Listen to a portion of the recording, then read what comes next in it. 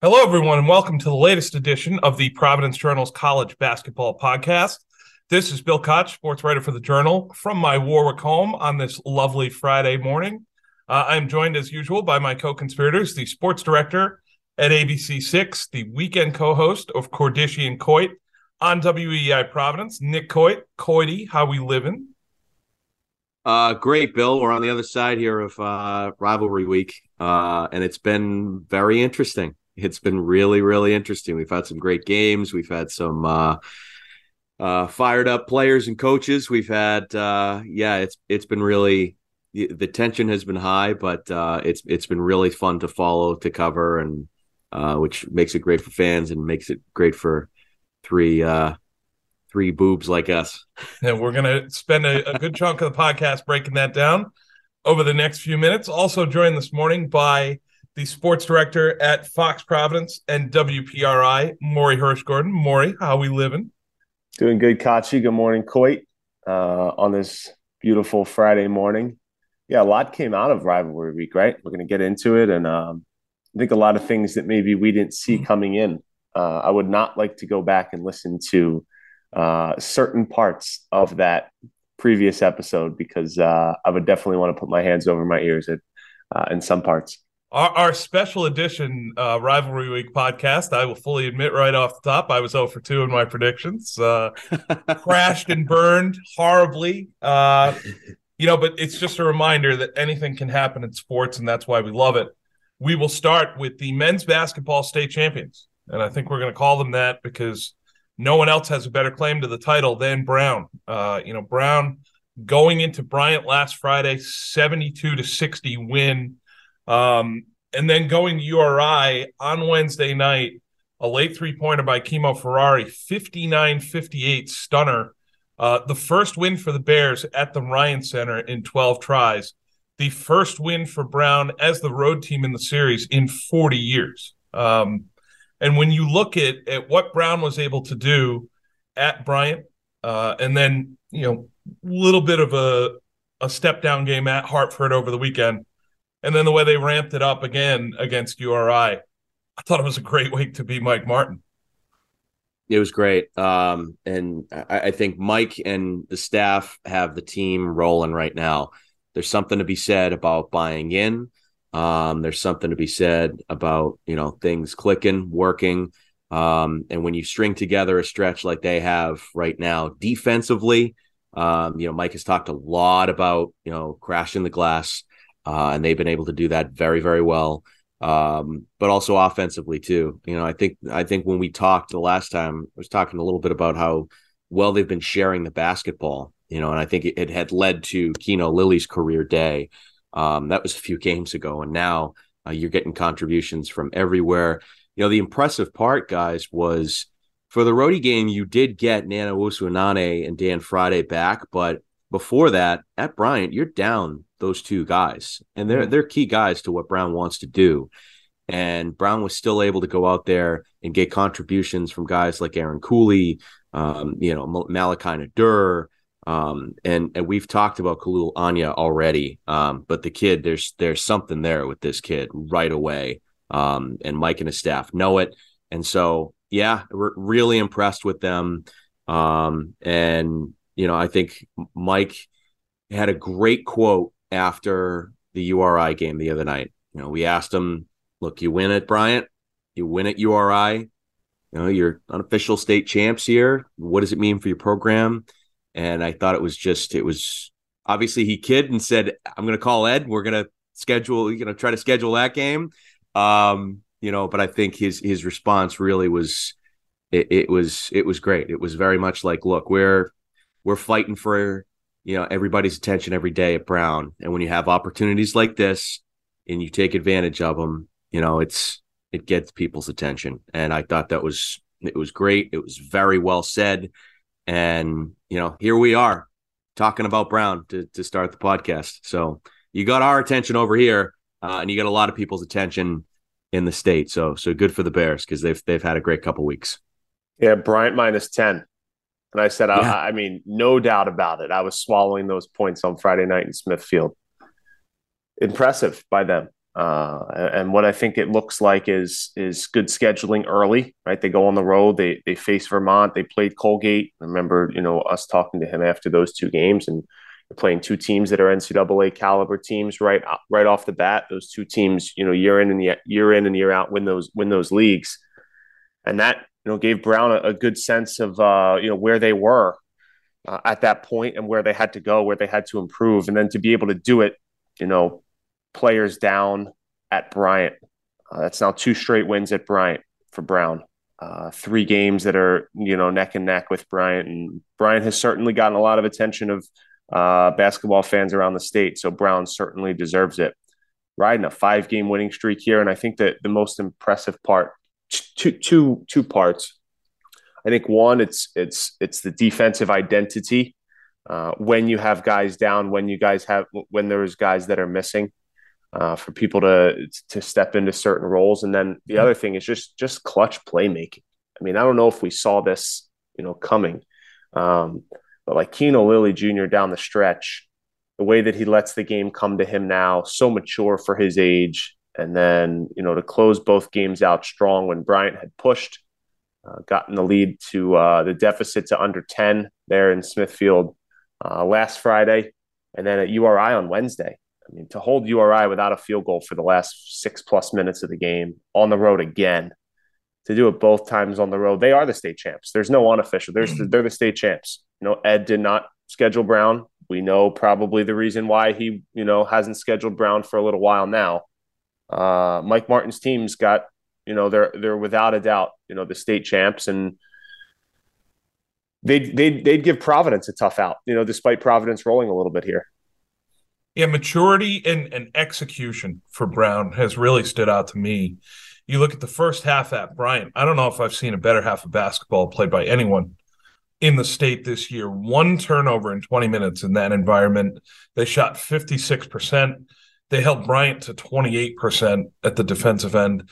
They completely starved them in terms of transition game. They made them stand there in a half court and play a low possession game, sub 70 possessions. And that played right into Brown's hands. The other night at URI, a game that they were down by 10 with about 6 minutes to play, looked like they were going to come up short. And the Rams went into a hole offensively, which they are prone to do. They will struggle at times to score the ball. And Brown just didn't quit. Got to the offensive glass, controlled that end of the floor and that aspect of the game, really defended URI well in the half court. They are showing, I think, so far, at least to me, that they are further along at this point than I thought they would be. Mike's playing a very young lineup in certain spots with not a lot of experience. And he's got guys like Kaluanya primarily, who was the Ivy League Rookie of the Week this week, and you could argue should be the Ivy League Rookie of the Week next week, who is outperforming, I would think, anything that they could have honestly expected from him through 10 games in his college career. Yeah, I mean, honestly, I think Brown's at the point where we sort of expected maybe URI to be right now. 9-10 games in, maybe it takes Archie Miller a month. And then, maybe he's got it rolling. Maybe he, potentially picks off PC. You're at home. That was maybe the thought preseason. It's taken Archie Miller a little bit more time to get URI rolling. And meanwhile, Mike, just out of the wings. His team has come in and definitely opened eyes here. And, to your point, Bill, with Anya, he has a knack for the ball. He has a knack for key situations offensively and defensively. He always seems to be in the right place at the right time. And sure, you can sometimes chalk it up to that, but most of the time you chalk that up to IQ and you chalk that up to reading other guys' shots and boxing out and being in the right spots, things that he can control.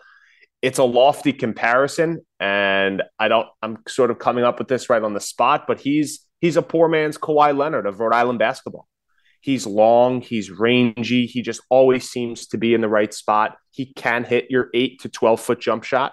Maybe over the course of his career, he expands that to the 3-point line, but he's got the God-given tools, he's got the athleticism, and right now to come in, and we see it across college basketball, some of the stats that you see on Twitter, of the top 100, recruits coming out, of high school last year, I think according to ESPN, what is it, like 30 I think, are averaging double-digit minutes, or 30 are averaging double-digit points, whatever it is. It's very hard in college basketball these days with NIL, the new rules, and guys that are staying a little bit longer, for freshmen to make an impact right away. Their bodies aren't mature. They don't have the experience. They have to continue to learn from the coaching staff, get up to the pace and the tempo of the game. And for Kluani to come in and to do this against NCAA teams that are in better conferences like URI, it took him a few games to find his niche here at Brown, and he seems like a starter for the rest of his career, barring major injury down the line. He looks like you can pencil him in to the 3 or the 4 spot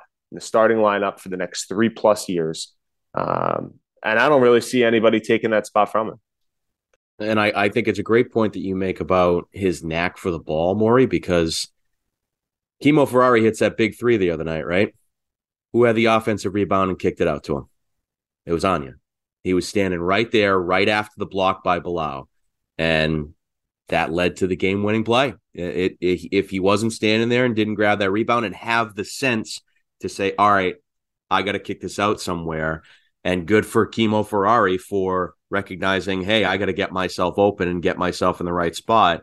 I mean, that right there it's maturity from a team. It is to know in that situation, under a minute to go, I need to be here and I need to be ready for the next part of this play. I thought that showed a lot of maturity out of Brown, and just the effort too. Like at URI, they have 13 offensive rebounds. Guys, that's effort. That's effort, and that's a tribute to Mike and his coaching staff. And I think because of the scheduling early and the tough, teams that they've had to face, and the size that they had to face early on, they recognize that, okay, we need to make up for some of our lack of size in the front court and lack of depth there with we need to crash the boards. We need to have effort there, and everybody's got to be involved.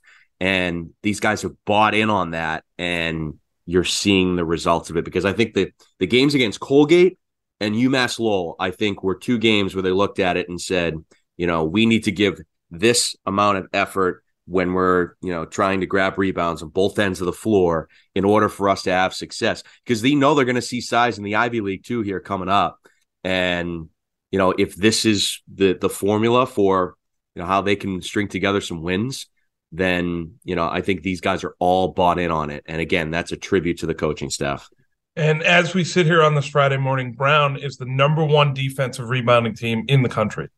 They allow 18.3% of offensive rebounds on that end. That's the best percentage in the nation. And they have been dedicated and diligent in that aspect of the game.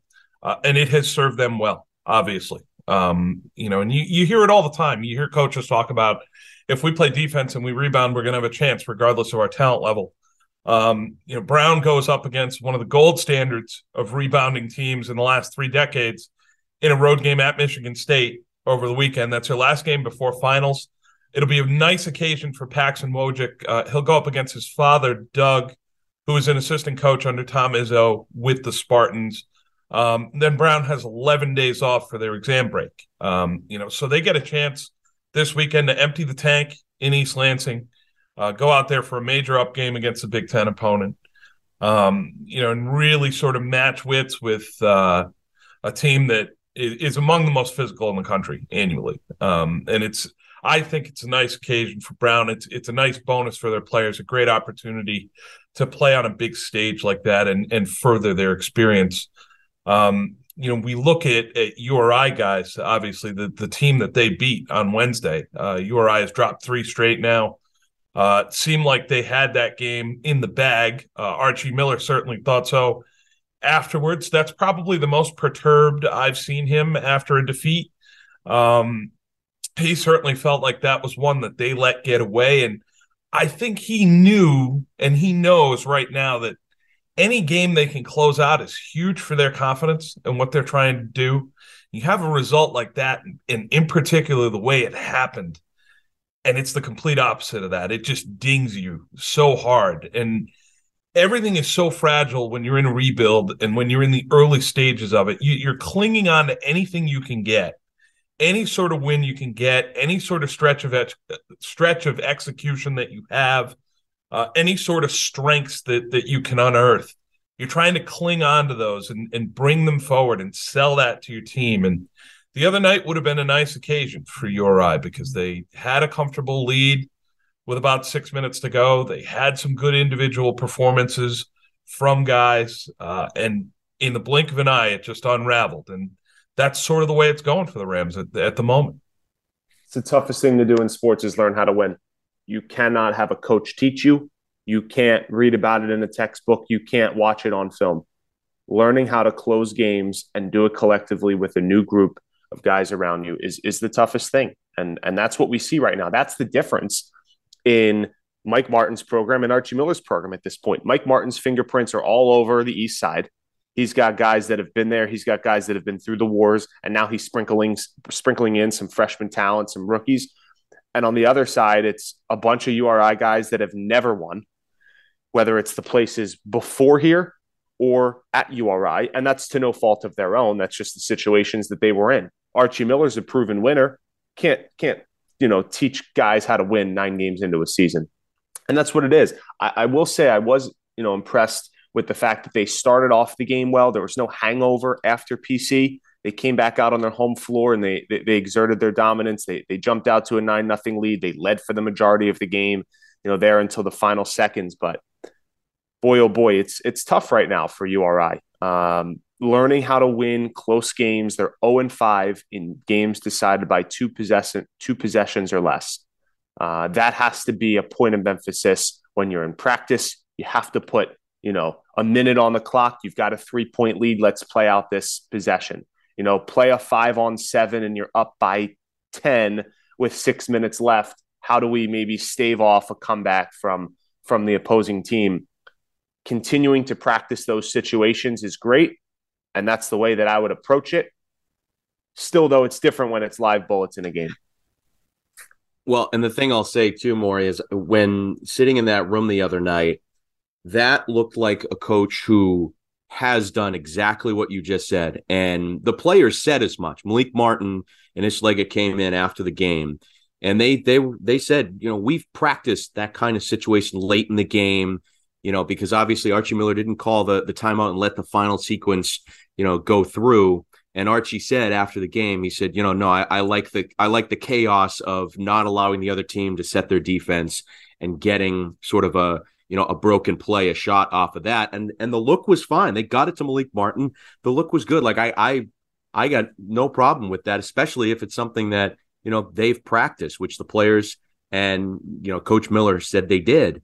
And that looked like a coach that was frustrated because they've practiced it. Maybe he saw some good things in practice, and then you're right, the live bullets started flying, and it looked completely different. It's one of those like, we practiced this, guys. What happened? That sort of felt like, the feeling I guess I got from Archie when he walked into that press conference. And that's the most frustrating thing too, is when you practice these things, when you think it might look good, you think that, okay, we're well prepared for this situation.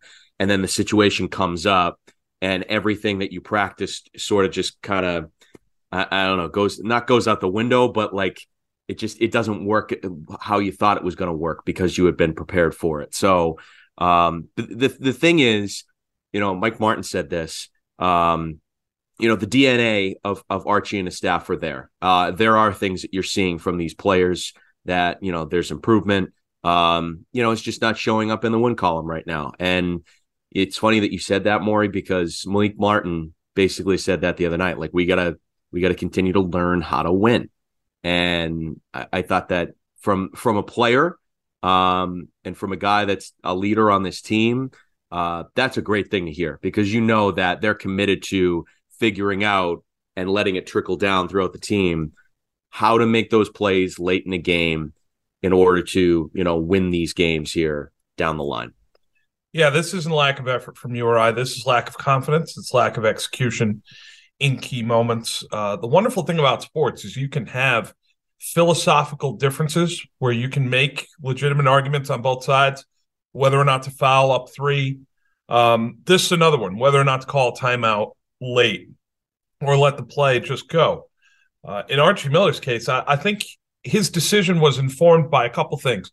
First, URI committed turnovers coming out of timeouts late in the second half. Joseph Bilal threw the ball out of bounds with 40 seconds left. So I'm sure Archie has that mental image in his mind going into the last couple possessions thinking, what's the point? Why call timeout? The last time we did it, we set up a play. We didn't execute it at all. The other thing that was going on in the second half, which Brown did a very good job of, they went to his own defense, which I think got URI out of rhythm about midway through the second half. And, as Archie said in his post game, what do I do if I call timeout, I draw up a play, and they come out in the zone, or they come out in man, they switch defenses? They'd shown credibly that they could play both. And I think coaches definitely have that in the back of their minds. Whether or not I use a timeout, whether or not I don't.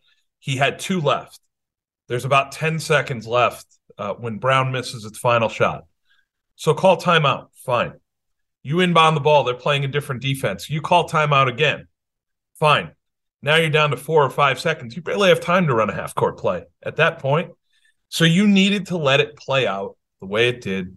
You got a decent look from Malik Martin. Didn't make the 3. That's the end of the game.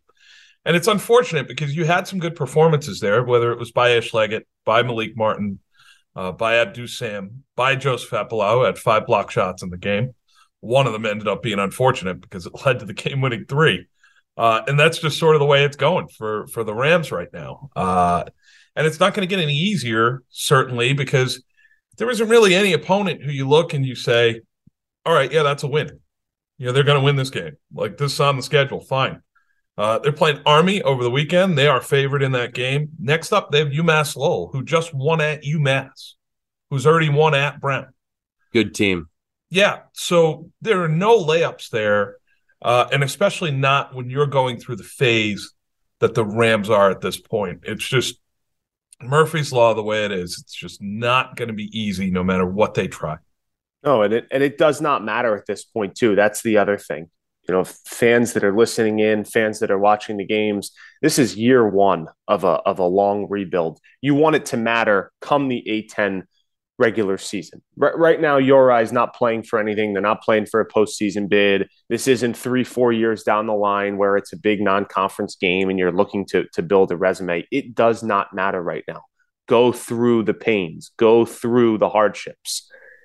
This program's going to change a lot by the time the team and Archie Miller has them, maybe a fringe top 25 team or a potential team that could make a run in the A-10 tournament. Right now, you're just looking to gain experience before the A-10 regular season. And if you can compile some film here of maybe what not to do late in games, you can learn from that. Maybe have some time to correct it in the few final out-of-conference games before the A-10 season starts. And maybe then something changes. But right now, it just does not matter wins and losses. You have to just go through it. And that's another big reason, looking at it in a vacuum of just why maybe Archie Miller didn't call timeout. Roll the ball out. See what guys can make plays down the stretch. See what guys step up defensively. Who knows where to be on the offensive side of the ball. And if it works, great. They taught themselves. And if it doesn't, that's where the coaching comes in. You have to still continue to build the trust every day with your program. He's still only been there for 6-7 months at this point. Maybe it's just like, hey, he knows in the back of his mind, the trajectory of the program will not change whether I beat Brown on Wednesday, December 7th, 2022, or whether I lose. It just does not matter. So maybe that's another, thing in his head that says, hey, let me just let them go out and play. It's the little things. They can figure it out. See if they can figure it out on themselves. Yeah, no, it's the little things, and it's Morey. It's being a small market TV reporter. Teleprompter fails. What do you do? Video's not playing right. What do you do? Parent calls. You said their kid's name wrong. What do you do?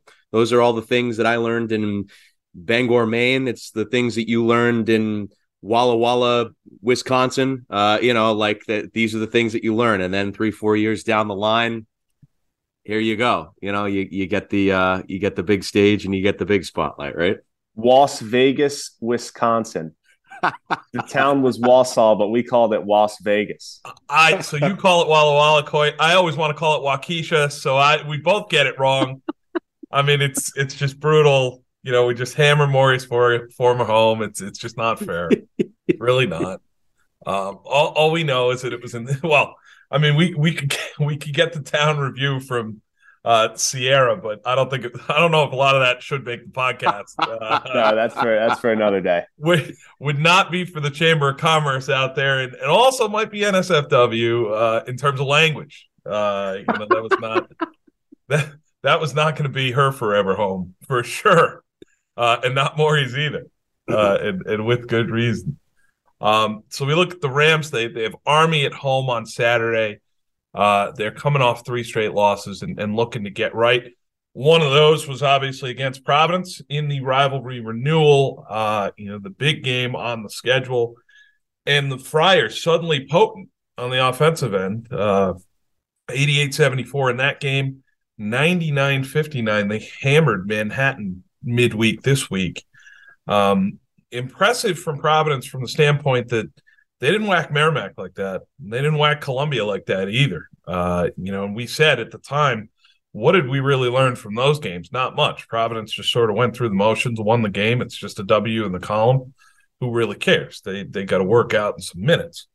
Beating URI is substantive because you're able to win in that environment. Ed Cooley said after the game, there's a lot to be taken from that confidence-wise. You sort of close ranks around your team, and you take sort of that bunker mentality. It's us against the world, and we're going into this building, and it's going to be really hard, and it's great experience for the Big East coming up. And what do we have? What are we made of? And they showed plenty in that game.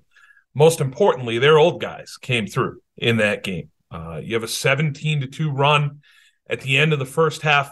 13 of those points are scored by fifth-year players. That's what you want to see in that spot. You need guys like Jared Bynum, Ed Croswell, Noah Locke, Clifton Moore. They need to step up if this team will be good. The veterans did that last year and led them all the way to Sweet 16. Midweek, we saw a second straight dominant game from a guy who was an absolute dude with a capital D, and that is Bryce Hopkins. He is turning into a monster on this team. Had 22-11 against Manhattan, had 14-15 against URI. And I think you get an idea of what Ed Cooley thinks his ceiling is when he jokes with Bryce Hopkins in the URI press conference. Yeah, you got 15 rebounds. I want 20. I want 20. 15's not enough. You're better than that. There were 2 or 3 more levels to this kid than what you guys have seen yet. We got a star on our hands here, gentlemen, and he's breaking out quick. Yeah, I agree. And we thought it, looking at him, early on in the season. But, it's just, you continue to see the next level, little bit by little bit each game. The confidence is growing. And they, Ed Cooley realized, the kind of talent that he has here. And Bryce Hopkins. And I would throw, Bryce in. I would throw Devin Carter in there too. And just the athleticism that he has too. Those two guys, those are two talents and two sorts of, skill sets that, we've seen rarely, I would say, at Providence. It's funny. I was in the office with Ian the other night. We were talking about this, and, he did the Manhattan game, and he was like, there's just bits and pieces, of, like an Alpha Diallo to Bryce Hopkins, but there's more, I think. And that's no knock on Alpha, who is a fabulous player for Providence. It's just as a sophomore, the way that at times Bryce Hopkins can sort of dominate a game with some of these teams. It's really, really impressive. And so, yeah, I think the Friars definitely know what they have on their hands here. But I think the most impressive thing, guys, of this past week, I think, from Providence is what you said, Bill, about, their older players, and stepping forward. There was a couple of guys on a podcast last week who were talking about trying to get those guys going and throwing out suggestions and ideas. Hey, look, we definitely don't have all the answers on here, for sure. And I think I think when we were talking about this, the thought in all of our minds was, if the Friars are going to have success, it is because their older players are going to step forward. As good as Bryce Hopkins and Devin Carter can be for this team, they need guys, like Noah Locke, Ed Croswell, Jared Bynum to perform well. And I think, one of the things I think I underestimated last week, guys, and I'll fully admit I was, obviously didn't take this into account. When we were talking about, Jared Bynum and his role on this year's team, he can be a really great distributor for a lot of these guys on this team. Yes, he went to URI and was one of the double-digit scorers and whatnot, but he knows where to go with the basketball. And we saw it the other night with Manhattan, especially, because I don't think Jared hadn't really found his shot that night, but he still had 8 assists and he's setting guys up. And that's maturity. And that's an older player who recognizes, like, hey, I got a lot of guys around me that if I can set them up, we're going to have success. And so, that's a tribute to Jared. And like I said, hey, look, we had some wild ideas in the podcast last week. I think they were probably a little too wild. At least that's what I think of myself listening back to it. And so, hey, I'll eat crow on that one for sure. Yeah, Jared Bynum should be in the starting lineup. Yeah. Yep. That's all right. Absolutely. We're not taking a scholarship at the mid-year. We're not doing that. Yeah, right. Exactly. No, I there's going to be nights when the ball doesn't go in the rim, in the rim. I thought the best part about Jared's game at URI was he let the game come to him for the first time all season. I think he only attempted a couple shots in the first half, and he didn't have the gaudy assist to turnover ratio like he did against Manhattan. But sometimes you don't even need that. Sometimes it's just we clean up with the defensive glass. Your senior point guard has the ball down the floor. Whether he calls out the play, he calls the set, he takes it from Cooley, or he just notices a mismatch and just gets the ball in the right spot. Makes a good hockey assist. I remember one there in the game when he hit Devin Carter when he hit somebody at the top of the key who hit it, I think, passed the ball then to Devin Carter in the corner that was all the way down by the Providence bench on the other side of the floor from where we were sitting. But sometimes it's just that steady current underflow of this guy has been here. He knows what the program is all about. He's a guy that we need on the floor. There's going to be nights when his shot goes in. There's going to be nights when it doesn't. There's going to be nights when he's got the close to 10 assists, and there's other nights when he doesn't. He's just a guy that's got to be out on the floor game in, game out. And we've seen the different ways now that he can impact a game, now that the game has sort of slowed down a little bit for him in this new role. Last year, he found the role. He was rolling there off the bench.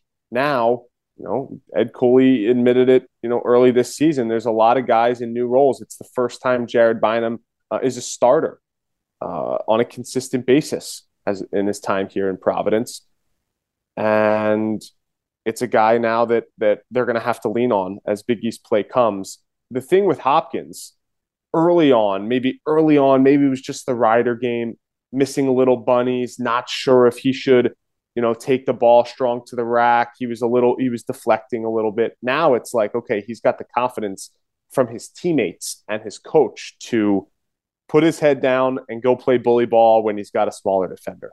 When he needs to step out and take the three, he can. He's shooting close to 40% from three. The guy has really done it at all three levels. And it's scary to say, okay, now he knows the requisite effort that it takes night in and night out to play with, to be successful at this level. Now you're just unlocking the next phase, the next step. What we heard Ed Cooley talk to him about, relay to us in the post-game press conference after URI. And now all that's left is going out and doing it, against Big East competition night in and night out as now probably the top guy on the Friars scouting report. Yeah, with respect to Bynum, I think you look at veterans and leaders, and what sets them apart is they're able to contribute to a game without scoring. That's what everybody wants to do from the time you start playing when you're 5 or 6 years old. Who had the most points on the team? Who made the most shots? Because that's how you contribute to winning, right? It's on the scoreboard. That's the whole point of the game. Did we have more points than the other team? Well, who had the most points on our team? All right, he or she was the best player. And the further you advance in the game and the more you watch it, the more you realize that there are other ways to impact the outcome of this game. And I think when Bynum and Locke played at TCU and not only didn't score, but didn't really contribute in any other meaningful way, whether it was defensively, on the glass, in terms of facilitating for teammates, you look at that and you say you can't have those empty performances from those older guys. And the other night at URI, obviously, Locke found a shot in the first half. Bynum, as you mentioned, Morey, was a very good floor general in that game, regardless of assist numbers. He was a good teammate in that game.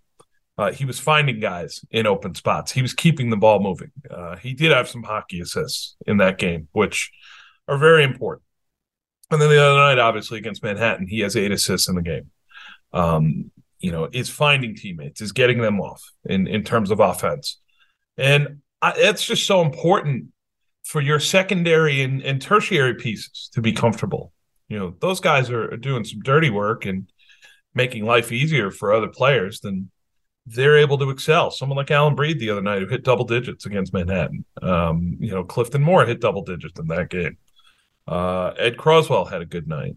And a lot of that has to do with if Jared Bynum is just going to be a steady guy, someone who they can rely on, someone who they can look at and say, all right, Jared's doing his thing. He's got this under control. We should feel pretty good about who we are and where we are in this game.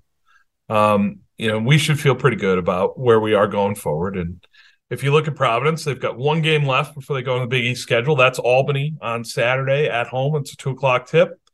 They'll be big favorites in the game. They should win it.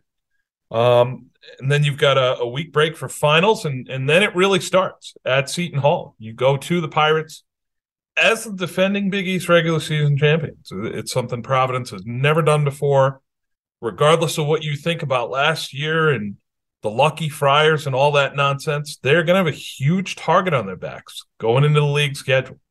And I think that's something that over the next week, mentally, they'll have to address, and they'll have to prepare to answer that challenge every night. Well, and one thing I'll throw out, Bill, too, I love that Ed Cooley continues to bring back guys that had success in his program and add them to his coaching staff. A guy that, Jared Bynum can lean on. And I'm sure they've already, have been having a lot of discussion, about being that floor general and being consistent every night. Having Kyron Cartwright back on the staff, guys, who was a guy that was a floor general for this program, that had a lot of success. I think that can be helpful for all the guards on this team. We saw the impact, I think, that LaDante Henton had on the program coming back last year, with some of the older guys that were part of that Sweet 16 run.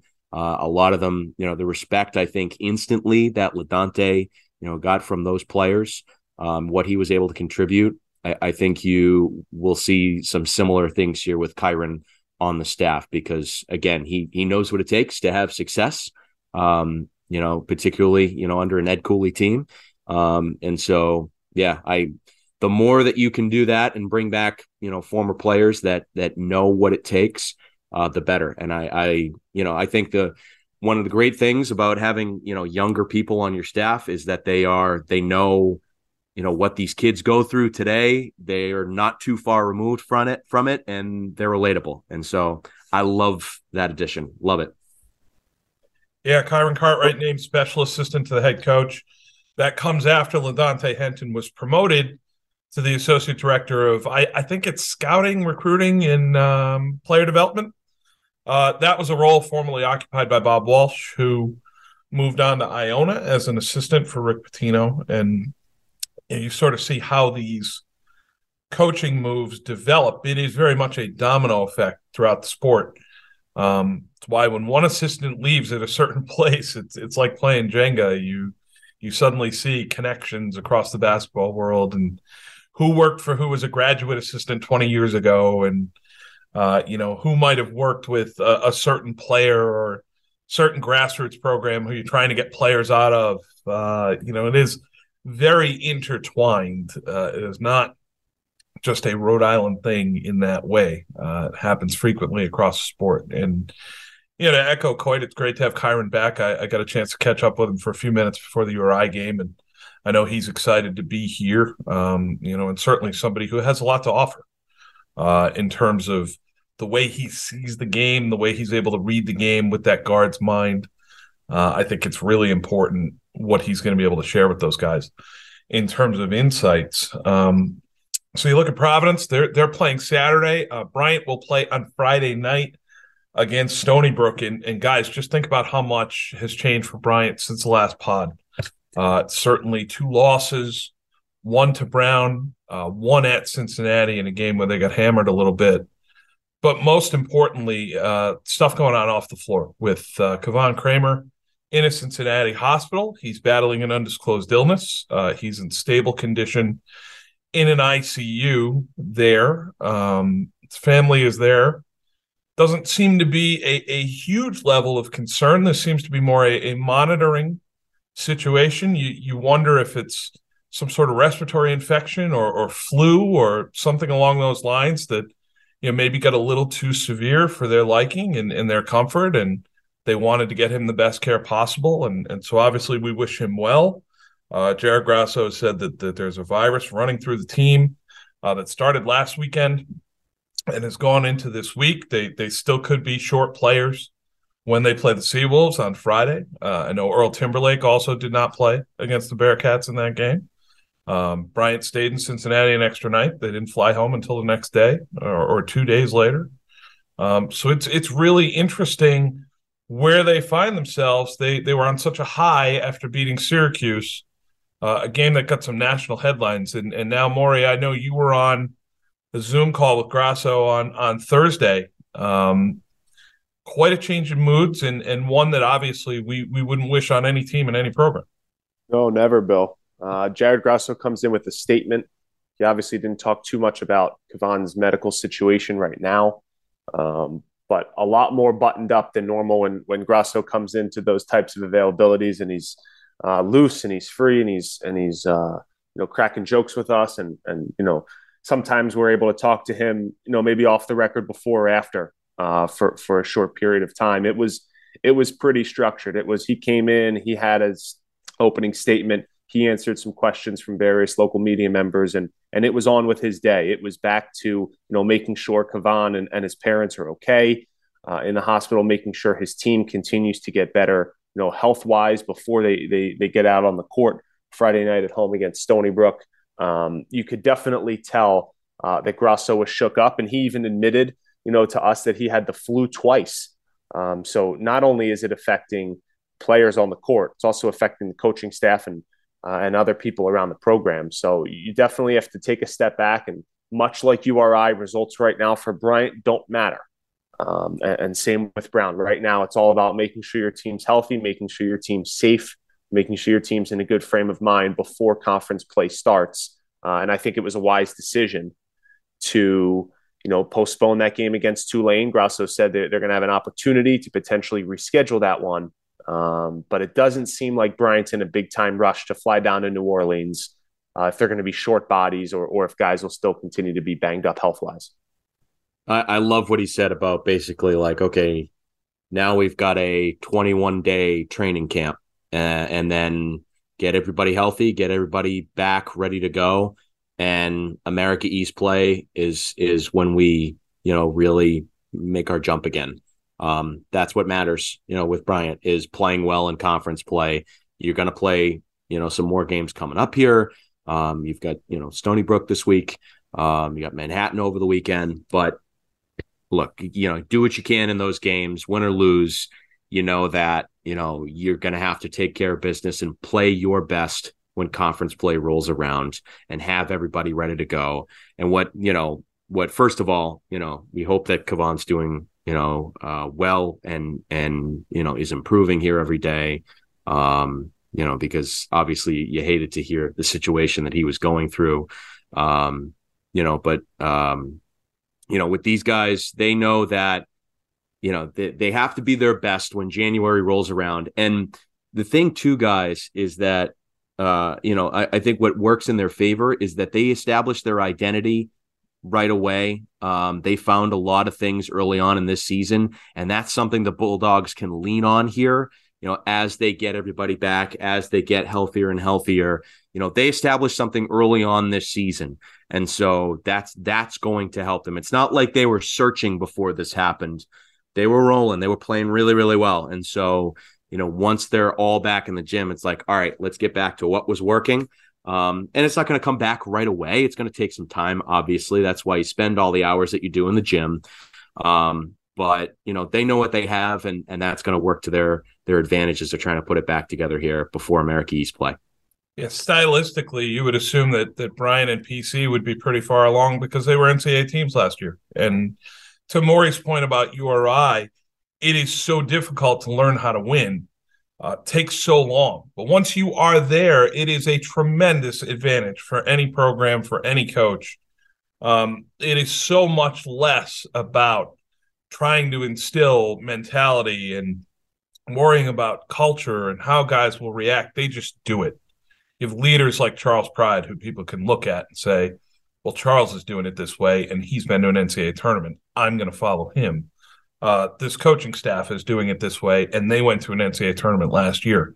So I'm going to follow directions. And that's really important. And I think Jared sends very clear messages to his guys. I can't imagine him, sort of couching anything or beating around the bush in any way at practice or in workouts or whatever else. And I have to think that he, like Ed Cooley, is an excellent communicator in that way. And, so you take for granted maybe a little bit as someone on the outside that they're going to be at a certain point in that way. And, even when you're pushed like this with off-court stuff, you'll be able to get through it. It'll be a little bumpy for a while, and guys will be struggling a little bit, whether it's with their own health or, worrying about a teammate or, disruption in their routines or whatever it may be. But you have full faith that they're going to get back to it. And that starts tonight with a game against Stony Brook, over the weekend against Manhattan. And then they've got two really good mid-major games before they get into conference play, with Liberty at Springfield on a neutral court, and then with Towson here to start a home and home. And those are excellent mid-major games. Great bit of scheduling by Jared Grasso and Phil Martelli, two teams who actually picked up the phone when Phil called and said, yeah, sure, we'll play. We're going to be pretty good. You're a good test for us. But most importantly with Bryant, we wish everyone well on the health side. We hope to see everyone back on the bench and in uniform in short order. Guys, just a quick look on the women's side before we wrap up here. Actually, you know what? One more men's note, recruiting note, something out of Pawtucket. Isaiah Miranda, the 7-footer from Pawtucket, played maybe 1 year at Tolman. Was someone who is a fast rising prospect, consensus top 50 national talent, has committed to North Carolina State. He made a live internet announcement on Wednesday, and he'll be joining the Wolfpack for second semester. He will enroll immediately. He was at Southern California Academy. He had already fulfilled his high school graduation requirements. The Wolfpack are off to an 8-2 start, and they had an injury in the front court that might open up some playing time for Miranda immediately. They also had a scholarship available. So Isaiah Miranda to the ACC, you don't necessarily see that for a guy from Pawtucket every day. I would think he's, and I'm pretty certain I double-checked this, he's the highest profile recruit Rhode Island has had since David Duke, who obviously stayed home and played for the Friars. But really happy for the kid. Wish him the best. And it's nice to see Rhodey on the map a little bit. Yeah, and he's obviously really, really excited, and the chance to play immediately. It's so unique, guys. It's so unique. You just don't see it often. but it happened so fast. And but look, good for Isaiah for capitalizing on that kind of opportunity here. He's going to play right away, and he's going to help an ACC team. And look, with his size and his skill set, and the drive that he has, had a chance to talk to him last night, and obviously he's thrilled. But yeah, the drive that he has to get to the goals that he has for himself. This gives him a chance right away to make an impact. He's excited about playing the college game. He's excited about some of the guys that he was mentioning, how he's like, NC State's got, 3 pro level guards, that are going to make a guy like me look good. And I thought that was like, wow, that's a kid that's looked at the team, looked at the program and said like, hey, this is going to be a really good setup for me. And so good for him. It's exciting. It's all happening fast. And look, he's probably going to go through some growing pains. There's going to be certain things that happen. You go up to a next level like this, the college game and the ACC right away. There's going to be some growing pains. But again, with his skill set, his drive, I'm sure Isaiah is going to find success. And it's great. It's a great story. He's all of 7'1", and when you're thinking about the next level, whether it be high European basketball or even in the NBA, it's hard to turn a 6'10" guy into 7'1". You can't just add 3 inches onto a guy like that, So 7'1" is 7'1", and who knows? He's still growing. He's still young. He potentially could grow another inch or two. If an NBA team wants to take a chance at him, it sounds like Isaiah's already thinking about potentially entering the NBA draft this upcoming spring, depending on how second semester goes in Raleigh. February 11th. Mark your calendars. He'll have a little bit of a homecoming as the Wolfpack come up to Chestnut Hill to face Boston College. I know that one's on the WPRI 12 sports office calendar already. I would assume it is on the ABC 6 sports calendar already, as Coity's shaking his phone. And yeah, there it is. Providence right Journal sports calendar too for Bill. So I assume we're going to be up there, assuming that Isaiah's playing and he's playing well. Get a little check-in with a hometown guy, but you have to wish him all the best. And who knows, it could be a quick rise over the next 6 months. We could go from talking, about him at Springfield Commonwealth Academy, 5-6 months ago, to potentially being drafted in the NBA. Yeah, kid who only started playing basketball a few years ago, and someone who at Tolman, he went out for the freshman team, not even the varsity. He just did not think he was that type of player, did not think he was ready for it. Excuse me. Had a dunk early on at Tolman, whether it was in a practice or in a game, and a clip of that dunk was sent to the folks who run RI Elite, which is a grassroots organization in the state. And RI Elite, from that point, made a very aggressive recruiting pitch to Miranda and said, look, we think you can do something in this game, and we want you with us. And you can do it here with a bunch of guys who grew up here. Sebastian Thomas, one of his old AAU teammates, obviously is a guard at Rhode Island who has known Isaiah for years. And it's the sort of thing you love to see. You love to see local guys make good. We've had a good run of that recently, obviously with Jeremy Pena being the World Series MVP. I know when he came back to Providence, it was wonderful to see him and how he was received in the community. And so you hope, guys, like you put that date on the calendar, you hope that there is a significant Rhode Island contingent that makes the hour drive to Chestnut Hill for that game. And you hope that Isaiah is playing a key role for NC State at that point. That's all you could ask is an opportunity, and he's got one. Maybe a little earlier than we anticipated, and maybe not at the school that we anticipated. But recruiting is a fluid situation. Things happen quickly and sometimes unexpectedly, and this was one of those. And just about no school is going to refuse a top 50 big guy mid-season for reinforcements if he would like to come. That's something you generally don't turn down. Guys, we will go to the ladies. We'll wrap up the pod with a quick whip through of the ladies and another rivalry game earlier this week. Providence taking out Brown at Alumni Hall. The Friars 62-44 winners there. Friars playing well in the non-conference, 7-2 in non-conference games. They're 0-2 in the Big East. They got beat by UConn and beat by Villanova. Two teams are in the top 25. Very difficult assignment right out of the gate in conference. But PC has talent, and we've said it before on the pod. They have a good young base of talent on that team. It's just a matter of can they break through. I know that's something I asked Jim Crowley last weekend when they played Villanova. I said, you look at the teams at the top of this league, whether it's UConn, Villanova, DePaul is a serial NCAA contender. Creighton is in the top 25 right now. St. John's was off to an extended good start. Seton Hall as well. So what do you do? And he said it's difficult. You have to just keep them focused on making the climb and improving, and not necessarily worry about if you drop a couple games to teams who are in the upper crust of the league. So you look at their game against Brown the other night, who's also improving. You get 22 points from Olivia Olson, who, I'm on the record on this pod. I think she's a great player and, will be a great player at Providence going forward. Someone who's certainly going to be a 1,000-point scorer and have a chance to do damage on the glass in her career.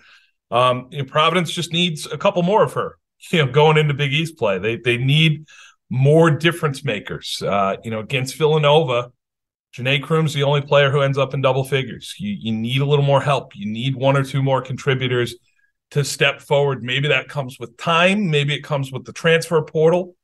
I don't know, but Providence is an interesting team, worth watching, and one who you feel like has some good pieces. It's just a matter of whether or not they can put it together. Yeah. And I'll, quick note on Brown, because that's obviously a team that I've been watching a lot of doing the sideline for the ESPN Plus broadcasts. Obviously, a setback at Providence the other night, but again, it's young players on a team that you have to, keep them focused on the climb, as you said, Bill. And I don't think Monique LeBlanc has much problem doing that. She's got some great young, talent on that team. We've seen some of them step forward, whether it's Grace Arnoley, whether it's some of the other, players that have, performed well for her.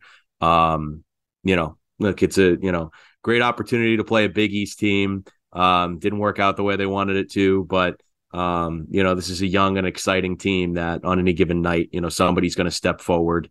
And so, we'll see. I'm sure the focus now, is starting to turn toward Ivy League play for them.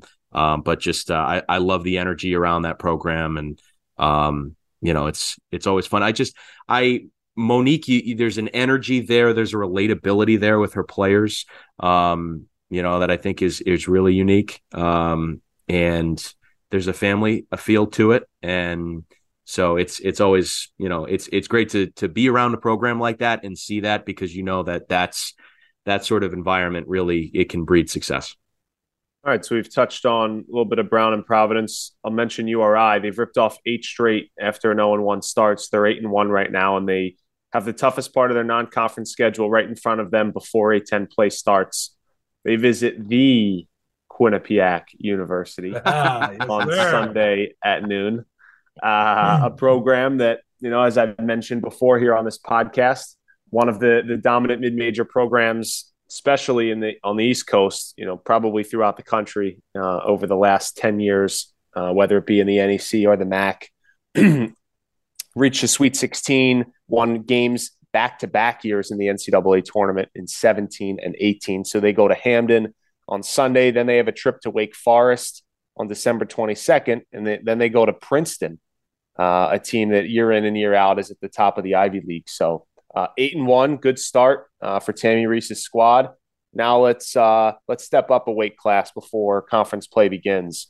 And let's see, what we're made of. And I think if they take 2 out of 3, regardless of which games they are that they win, I think Tammy Reese would sign up for that right now and not even go play those games. You go 2-1, and then you start with your conference opener on New Year's Eve.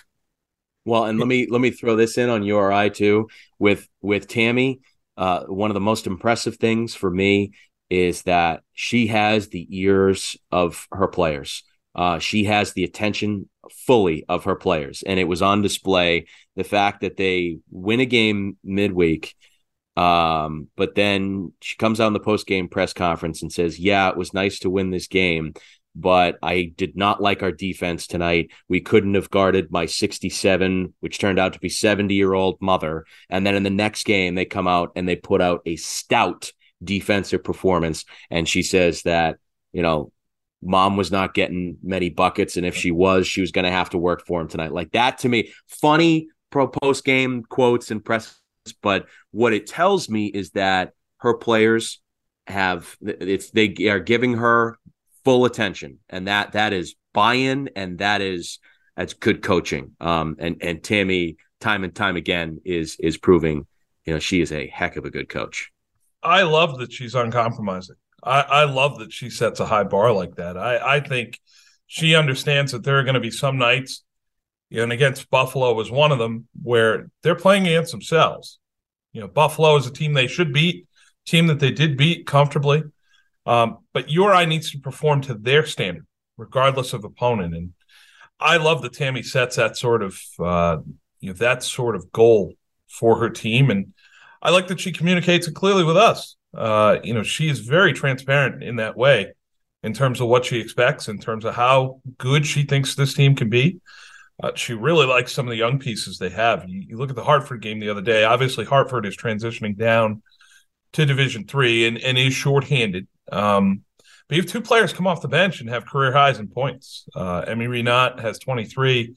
Sophie Phillips has 21. And if you look at them, and you just look at them from a physical standpoint, you got a pair of players who are about 6 feet, 6'1". Phillips really long, Renat stronger, more physical. Two players who project up.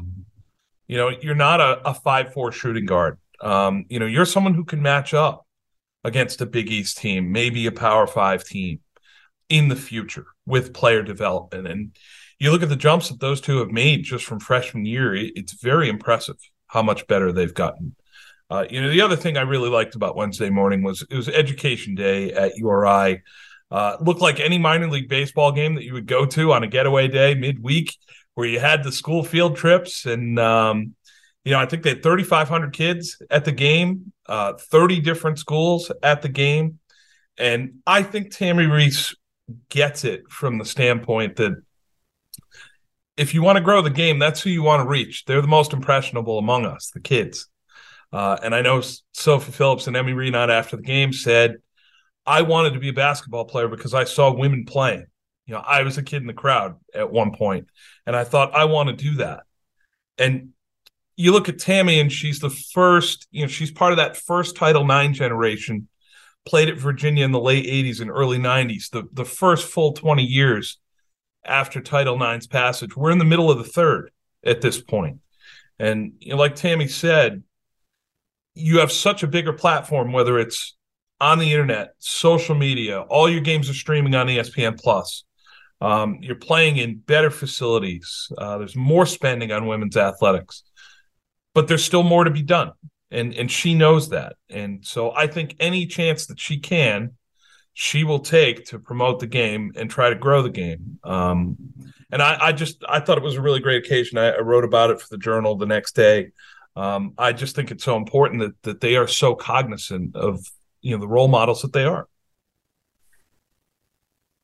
Just don't do what they do at the Dunk when they have, kids' days and education day. I just called it the Dunk, the AMP. Don't do what they do at the AMP and play the noise meter. You got me on the last pod for that. Now I know. You. What was that? I know. It's the AMP. There you go. The AMP. But don't play the noise meter because then you're gonna cover your ears. It's tough. But what I love is that they did a couple times, and it was like a Justin Bieber concert in there. Oh, it was loud and just high pitched. I was like, oh man, it was rough for an 11 a.m. tip for a guy who was a night owl. Believe me, it'll wake you up.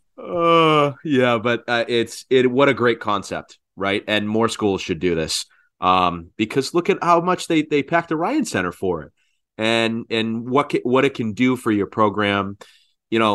one thing that I always say about my high school baseball coach, the great Dwayne Follett, multi-time state champion in the state of Massachusetts.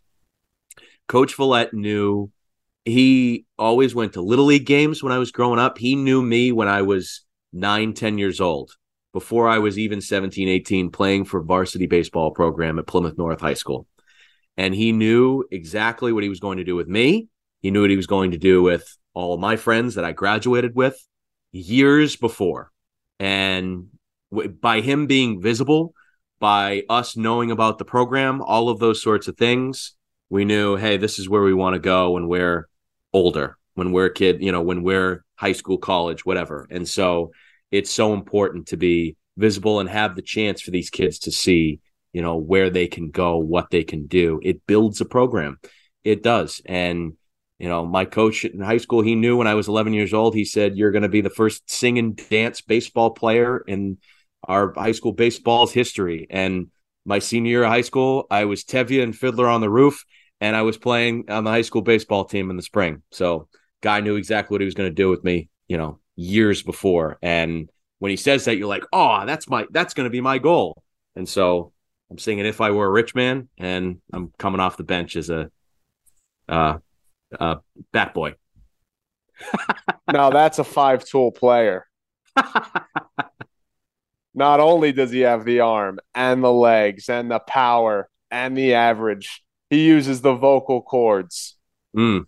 That's great. It's Quinnipiac did the same thing. I believe they still do for some of the greater Hamden area down there. And more women's programs should do that. And honestly, more men's programs should do that as well. Agreed. And regardless of men or women, it's just important that these young kids have something to look up to from the time they're young. And it beats sitting in math class, right? Oh, God, yeah. Whenever we got a field trip, absolutely. I couldn't wait to go. Whether it was a Paw Sox game or, we used to go to Nathaniel Green Middle School. They had a great theater department there in Providence. I remember we saw a couple of productions there. They actually did the Little Mermaid once, I remember, and it was awesome. Like, it had just come out in theaters, and they had it on stage about a year later, and it was incredible. I was like, I'm probably 10 or 11 years old, and these kids are only a couple of years older than me, and they're putting on this professional production. I was like, my goodness, like, they are just so talented. It's incredible. But yeah, to Morey's point, I think there is an opportunity for college teams to do more of this, and I think it's coming up over the next month or so when students go home. You look at a lot of these buildings in the student sections. They want to sell the tickets. They're closer to the floor. I get it. But, what's the point of playing at the Ryan Center with an empty Rhodey Ruckus section when you could turn that into a field trip at some point in January for a bunch of students? And I know it's night games, and it's not as easy as when you play at noon and TV tells you when to play. And, you only have so much control of your schedule. But, yeah, if you can get, a field trip game in there for a night game, or you can get, a parents' kids night or your kids' PTA in there or something like that, yeah, I certainly think local sports being what it is, college sports being what it is, there is room there for outreach, and that's sort of grassroots marketing. And ultimately, you might get a kid say to a couple parents, look, I want to go back. And the next time they buy tickets, and at that point, you've got them hooked in a little bit. And you think about a lot of the kids who were there the other day at URI, and, they're 8, 9, 10, 11, 12 years old. That game on the floor looks like something from outer space to them. They're just like, wow, these girls are so big and so fast and so good. Like, you can't conceptualize what it's like as an 8-year-old. I know. I went to a fair amount of Paw Sox games with my parents, my brother, and my late grandfather, and I wanted to be those guys. I did. I sat in the grandstand, and I wanted to be those guys. I wanted to be just like them.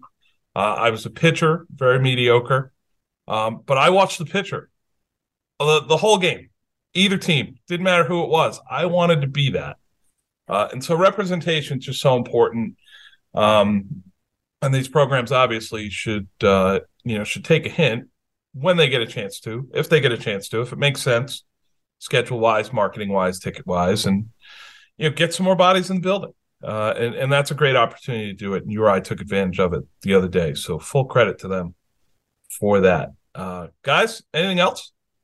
Well, should we mention the Bryant women just briefly? Because we touched on the other three programs. We can talk about Mariona Planas Fortuny having 31 the other night. Yeah. In a win, her second 30-point game of the season. Nicole Gallagher hit a huge three down the stretch in that game. She had 12, all from beyond the arc.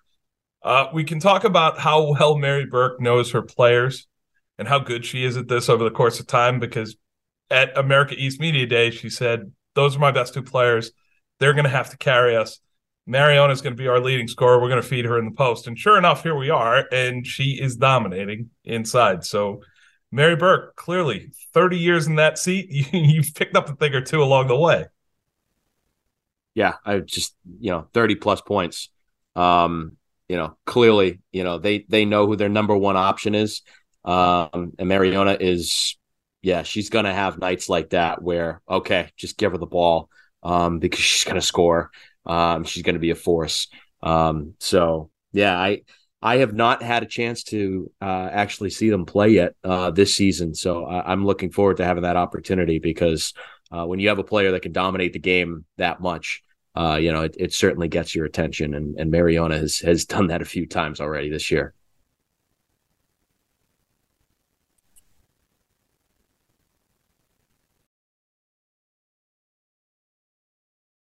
You get another chance to see them, I think, over the weekend, actually, if I pull out my Bryant schedule here. Ooh, Stonehill comes to Chase Center Sunday at 1. That is a former NE10 battle. They were two power teams in Division II before they transitioned to Division I. The NE10 had some of the best basketball in the country in Division II, men's and women's. Really tough league.